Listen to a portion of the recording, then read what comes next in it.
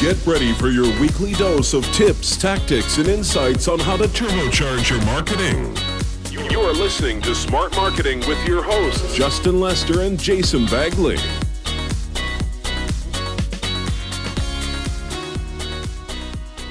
Good afternoon, Jason. Hey, Justin, how are you doing? I'm well. You are? Yeah. That's I'm good to hear. All the better for seeing you, sir. Thank you. That warms my heart. All right, so it's going to be a second day off for me in some time because you're going to be telling us a bit about what? The biggest mistakes people make when cold emailing. Yeah, no. So you're definitely going to be the go-to here. Yeah, listen. I mean, this is my jam. I'll own this. You know, not trying to toot my own horn here, but this is what we do. If I don't know this, then am I snake oil salesman?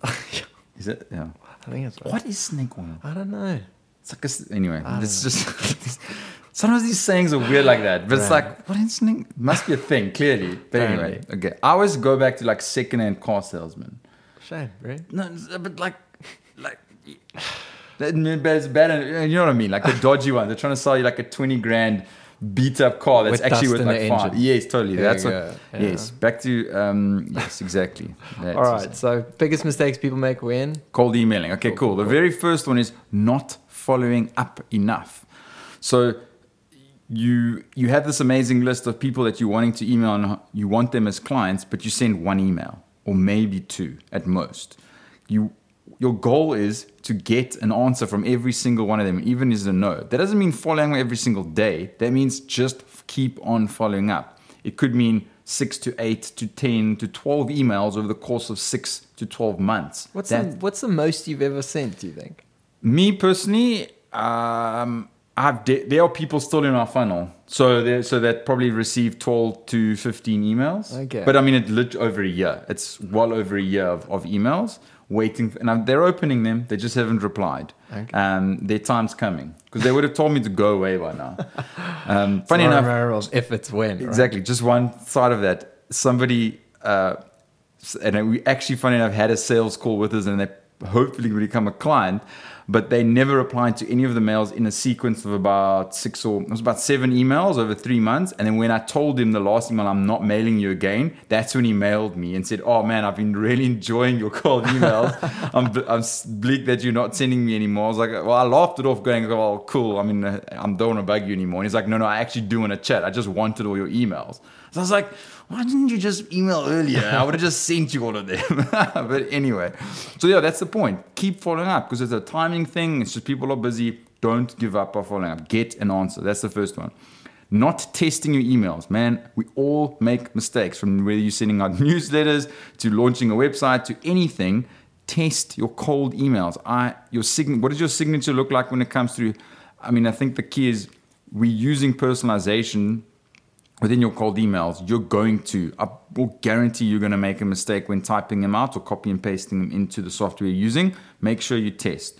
There's nothing worse than saying a hi, colon brackets, what's that semi-funny colon bracket thingies, coding brackets, I don't know what you call them, first name, and the personalization hasn't pulled through. So make sure you test your emails. That's very important.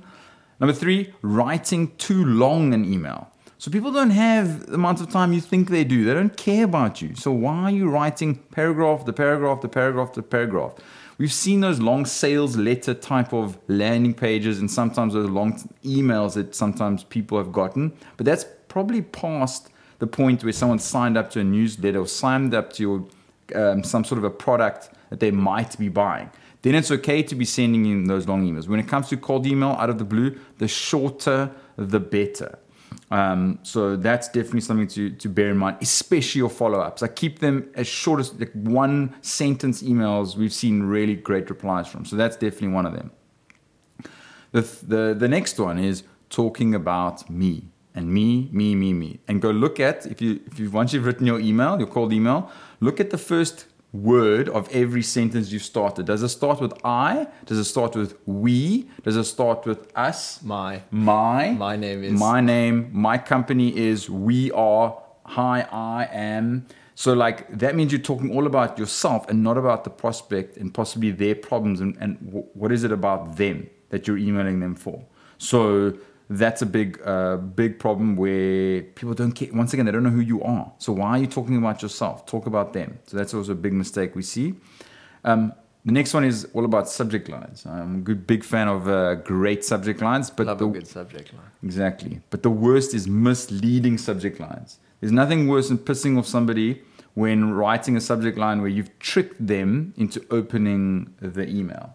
That's the worst case scenario that you want. What you're trying to do with a subject line is obviously keep it short, keep it interesting, say something in it. And the key for us is always like, what can you write in a subject line that makes it, when somebody opens the email, they almost forget about the subject line because they've opened the mail. Think about look at the last 10, 20 emails you have sent, not replies to customers or internal staff or whatever, but look at the mails you've composed and look at those subject lines. How simple, to the point, 1, 2, 3 words that are relatable to whatever you're talking about in the cold email or in the email you're sending. Those are great subject lines.